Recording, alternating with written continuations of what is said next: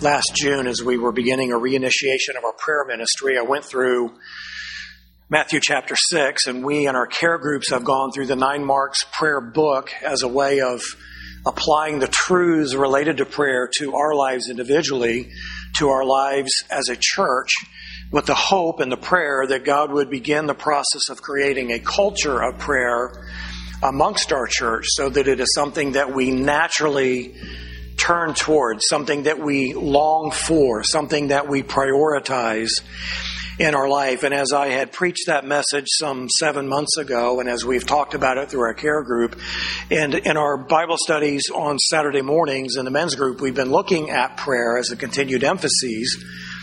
And so we looked back at this passage and these beginning words in Matthew chapter 6, and we revisited these again yesterday with the intent of applying them to the Beatitudes. Well, we never made it to the Beatitudes. We stayed in these first 3 verses. And so as we look at Matthew chapter 6, I'm reminded that this teaching that Jesus gave to his disciples came very early in his ministry. These were Jewish men who were accustomed to the Jewish religious practice, and their lives had been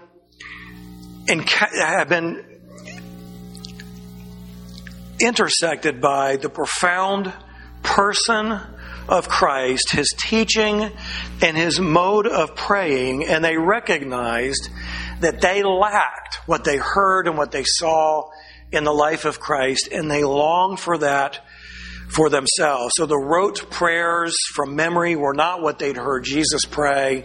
They found them insufficient to express their heartfelt need. And so they asked Jesus to teach them to pray as he prayed. So the opening verses of this prayer are so deep and so profound and so important to the life of a believer in a church that I felt compelled to go through these verses again in more depth and with greater application than we did some 7 or 8 months ago. So I'm thankful to the guys that were there yesterday who prompted this conversation, who reopened the awareness of the need for this in my life and in our life as a church. And I believe that God used that to help me understand that this is a pressing need for each of us, and it's never overly emphasized in our lives. So this prayer that we're going to look at is probably the most memorized passage in all the Bible. It is recited in churches all over the world. It's recited in locker rooms before or after a big game. It has been recited in places all over the world every day. And so we're going to recite this together. And I would assume you can do this from memory. And we will substitute the word debt for the word trespasses. So from Matthew chapter 6, Jesus said to his disciples, "Pray then in this way.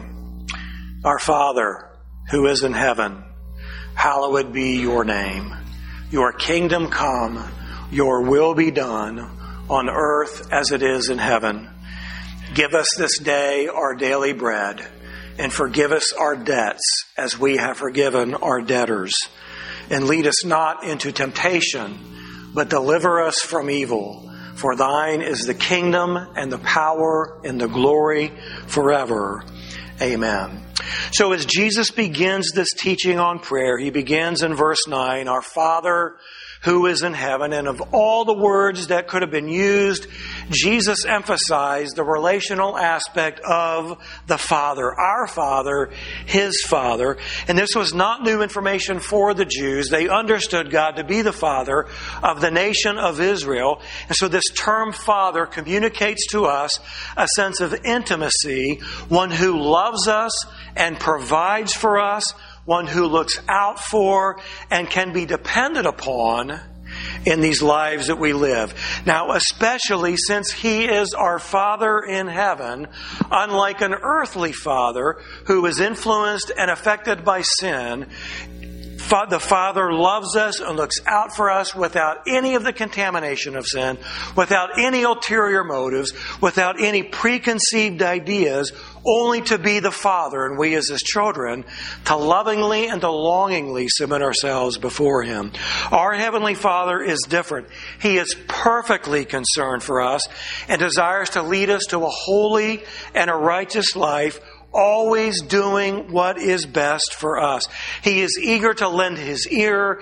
He is eager to provide His power. He is eager to provide His eternal blessing to the petitions of His children if it serves them best and further reveals His purposes and His glory. Do you believe that to be true? You see, all that we can say that we believe about God in our minds, we have to continually ask ourselves the question, yes, I say I believe that is true, but do we really and truly believe it to be true in such a way that it continually has a profound impact on who we are and how we live our lives? This is the challenge that we have. It is to put our money where our mouth is. It is where the rubber meets the road. It's where we prove to be doers of the Word and not just hearers only. So in this prayer, we're going to look only at the first two verses in this prayer. There are three key phrases that we're going to deal with over the next couple or 3 weeks. After Jesus addresses the Father, who is the object of this prayer, he very quickly turns to the heart of the matter. The first key phrase is, "Hallowed be your name." Now, the second key phrase that we're not going to look at today is, "Your kingdom come." And the third key phrase that we're going to look at in the next message or two is, "Your will be done." But for right now, we're going to look at this key phrase of, "Hallowed be your name." Our Father who is in heaven, hallowed be your name. This is the chief purpose of prayer, and the chief purpose of the Christian life is that our Father's name would be hallowed. Now, it's not a word that we often use, and so the word hallowed means to make holy or to bring glory to. Now, what we must understand is that we don't create the holiness that is in God's name. He is holy. He is already holy, but we have the ability to bring glory to His name by our attitudes and by our actions. The name of God means much more than just His titles.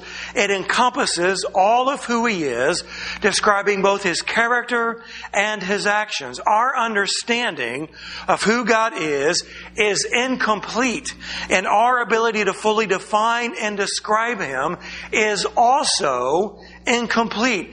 It would almost be like saying the oceans of the world are broad and deep. Well, yeah, they are. But is there a lot more to that? Well, yeah, there is. Did you know that they estimate that nearly 90 to 95% of the world, of the oceans on the earth are unexplored and perhaps even unexplorable? Our ability to define and describe and to understand the complexity that is within these bodies of water around us are incomplete. And in a similar way, our understanding of who God is and our ability to describe Him completely is not possible. We have a lot of words and we assign these words to God, and they help us to understand and they help us to apply, but they are incomplete. Here is a sampling of some of the words that we use to define who God is, and these are known as the attributes of God. God is eternal. He has always been. I remember hearing that when I was a Christian. When I first became a Christian, I was like, well, wait a minute. What do you mean God has always been? How do you understand that? How do you explain that? That doesn't make any sense to me. But it's the truth. God has always been. He is self-existent and self-sufficient.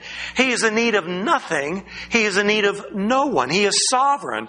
He is in complete control over His creation, over all of the nations, and over all people in every land. He is immutable, which means God never changes. He is omniscient, which means He knows all things. He knows our thoughts before we think them. He is omnipotent, which means He is all-powerful. He is omnipresent. He is everywhere. There is no place that we can go away from His presence. He is immanent, which means He is never far away. He is perfect, without any fault or any blemish. He is completely unique, meaning there is no one that is like Him. He is holy, which means He's pure in character. He is righteous, which means He is pure in His actions. He is faithful, which means He keeps all of His promises. He is just, which means He is always consistent with His character through His actions. He is loving, seeking the best for all. He is gracious, giving free, unmerited favor to us. He is merciful, not giving to us what we deserve. He is forgiving, cleansing us from all our guilt and all our sin. He is kind, which means He is compassionate in His actions towards us. He is generous. He gives freely and abundantly. He is patient, which means He is slow to anger. We have to decide, are these words used to describe God accurate? Do we really and truly believe these words to be true? Is our life fully submitted to what these truths communicate to us about the person of God? If we aren't truly in awe of who He is, as incompletely as we can define and describe Him, we will most certainly not bring Him the glory that He is due. What should be our response to what we intellectually believe to be true about the character of God? Well, the Psalms give us an expected response. Our response to God is very simply in Psalm 34, sing praise to the Lord, you His godly ones, and give thanks to His holy name. Psalm 97:12, be glad in the Lord, you righteous ones, and give thanks to His holy name. Psalm 103 verse 1, bless the Lord, O my soul, and all that is within me. Bless His holy name. Psalm 119:9. He has sent redemption to His people. He has ordained His covenant forever. Holy and awesome is His name. For us, His children, bringing glory to His name should be our highest priority. And in reality, it is where the Christian life begins. Who is He? He is the great God who has revealed Himself to us through His created world, through His eternal Word. He has intersected our lives through the cross of Christ. And this is where our Christian life begins, bringing glory to the one who is uniquely different from anyone else. The question is very simply, how well are we doing this? How often are we doing this? And how could we improve upon bringing glory to His name? If our intellectual understanding about the person of God wasn't enough, think about this. This God who transcends our understanding and our explanation, through His love and mercy and grace, allows us the privilege to become His children. Not because we deserve it, not because we can earn it, not because God looks down on us and says there's great potential in that individual, but simply because He wills it. This God that we cannot fully describe did the indescribable. The truth about what God has done. God incarnate came to the earth He created and lived among us and showed us who God is and what God is like and what God desires and how we can truly know Him. The Bible says in John 1, in the beginning was the Word, and the Word was with God, and the Word was God. He was in the beginning with God. All things came into being through Him, and apart from Him, nothing came came into being, that has come into being. And as incredible as that is, it goes on to say in verse 14, and that Word became flesh and dwelt among us, and we saw His glory, glory as of the only begotten from the Father, full of grace and truth. If you want to know something about the glory of God, you start with the study of the life of Jesus. If you want to know something about the character of God, you explore the life of Jesus. If you want to know what God is like, you evaluate the life of Jesus. And if you want to know how you can know God personally, you listen to the teachings of Jesus Christ. Paul would expand upon this incredible truth in Colossians 1, verses 15 through 20. He, Jesus, is the image of the invisible God, the firstborn of all creation, for by Him all things were created, both in the heavens and on the earth, visible and invisible, whether thrones or dominions or rulers or authorities. All things have been created through Him and for Him.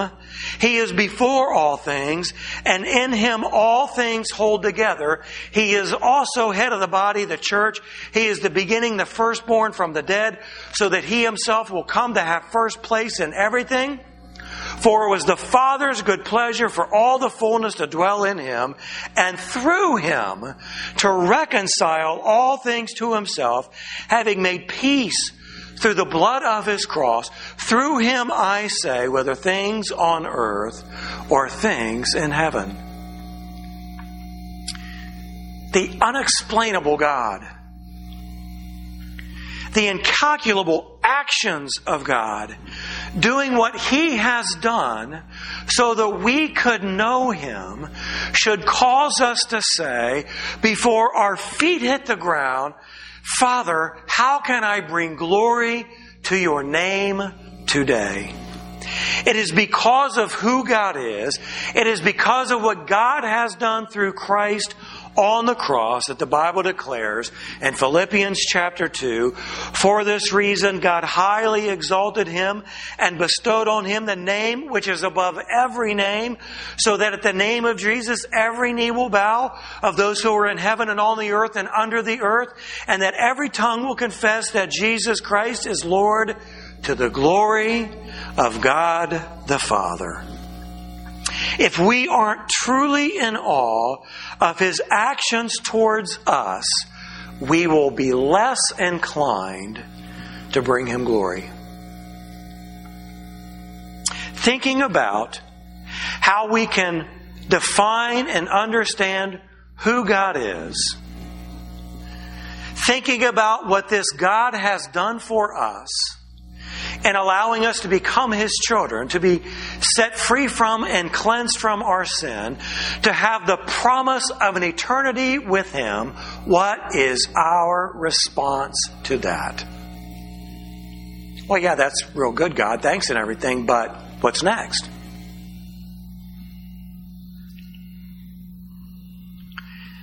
Most were not in awe of Jesus when He walked the earth and explained to the people who the Father was and how they could come to know Him.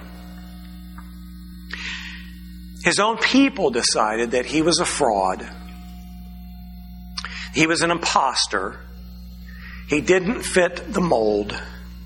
He wasn't what they expected. They decided He wasn't what they needed.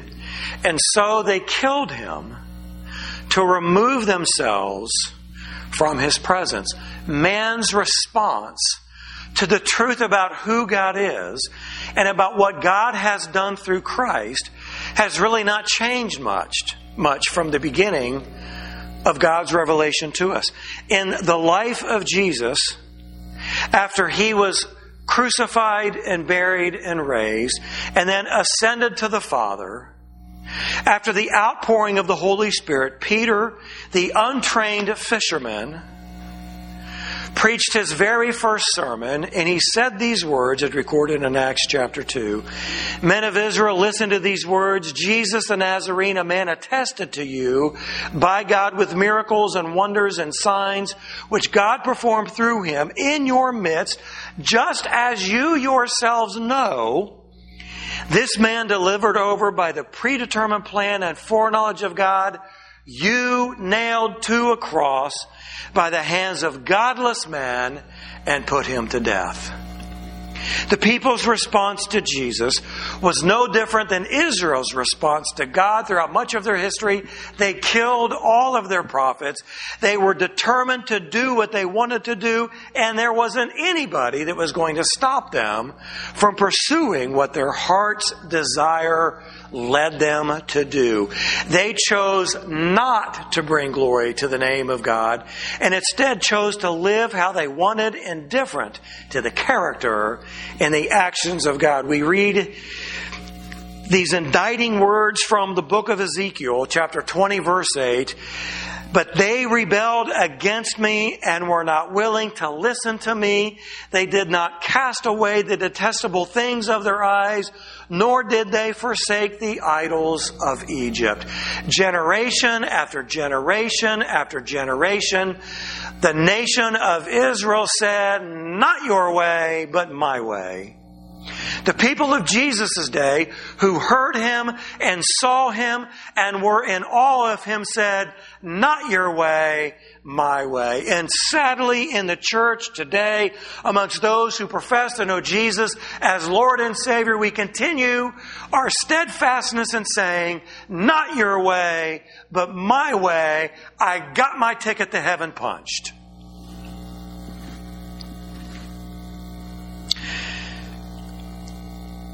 The problem that we face in our church today is that we are choosing to give glory to someone or to something else. And if we can't articulate the who or the what, it's probably yourself. We want to make a name for ourselves. We want to climb the corporate ladder. We want fame and we want fortune. We want notoriety and we want the adulation of man. And the thought of bringing glory to God is little more than an afterthought until the crisis comes and we are made aware of how deeply we need Him in our lives. The nature of man rebels against God. It rebels against authority. It seeks to make ourselves numero uno. Even with our being given a new spiritual nature, we struggle with living in such a way as to consistently bring glory to God. It is a daily battle that we must choose to fight each and every day. So the question is, how can man bring this indescribable God who has done the impossible by sending His Son to die in our place? How can we bring glory to Him? Well, Galatians 2:20, I have been crucified with Christ, and it is no longer I who live, but Christ lives in me. And the life which I now live in the flesh, I live by faith in the Son of God who loved me and gave Himself up for me. Is that our daily declaration? To crucify myself with Christ so that I can live for Him? Romans 6, 5 through 6 and 12 through 14. For if we become united with Him in the likeness of His death, which is the assumption since we're believers, certainly we shall also be in the likeness of His resurrection, knowing this, that our old self was crucified with Him in order that our body of sin might be done away with. Why? So that we would no longer be slaves to sin. Do you see that? There's a choice. There's freedom.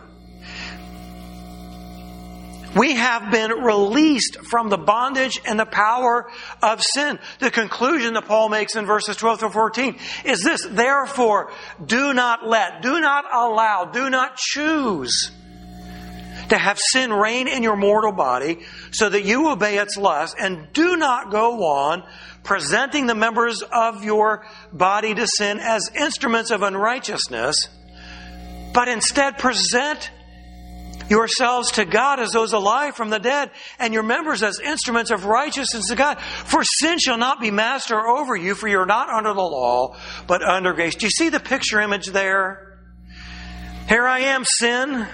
Here I am, pleasure. Here I am, rebellion. Here I am, disobedience. Here I am, declaring to live a life for me. Here I am, rebondage me, re-enslave me. Paul says you don't have to do that. Don't do that. You've been set free from that. Instead, we are to come. God, here I am. I am your child. I am your servant. I need you. I love you. I want to bring glory to your name. I am dying to myself today so that I can live for you. My friend, that doesn't happen accidentally. That happens willfully, intentionally, a choice we make every single day. Ephesians 4:21-24. If indeed you have heard Him and have been taught in Him, just as truth is in Jesus, that in reference to your former manner of life, you lay aside the old self, an intentional choice, which is being corrupted in accordance with the lusts of deceit, and that you be renewed in the spirit of your mind, and put on the new self, a choice, which in the likeness of God has been created in righteousness and holiness of the truth. Our intellectual understanding of the person of God is to affect our attitudes and our actions towards Him. We bring glory to His name and show forth His holiness when we live our lives in conformity to His will for us, living in joyful, willful obedience to His teachings. That's how we can bring glory to God. Living in disobedience will never bring Him glory and will not make His name holy amongst those we live around. The model prayer shows us that our first and highest priority is to bring glory to the name of our Father. The question is, how well are we doing that? Are we content with our pursuit of bringing glory to His name? Are we praising Him? Are we thanking Him? Are we blessing Him? Are we rejoicing in His person and in His character and in His actions? And if we believe that we are, here's the question. Who is taking note of that in our lives? You see, we're not called to salvation to live on an island of joy and satisfaction. We're called to salvation to bring glory to His name, to understand and pursue His purposes, and to willfully submit to His will. Your name, your kingdom, your will. What's the problem? Me. What's the problem? Us.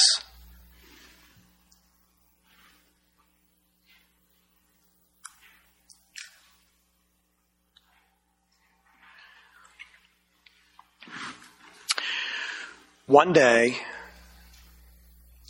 and we have no idea when that day will come, we will stand before Him face to face.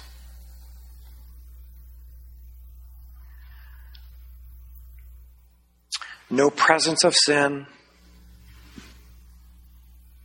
no struggle of circumstance. We will see the risen Lord exactly as He is.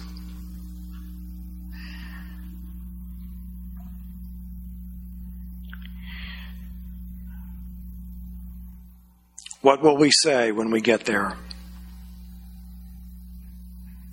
What will He say when He evaluates our work? What will be the sum total of a life lived for Christ in the balance of eternity amongst those whom God has called us to bring His glory to?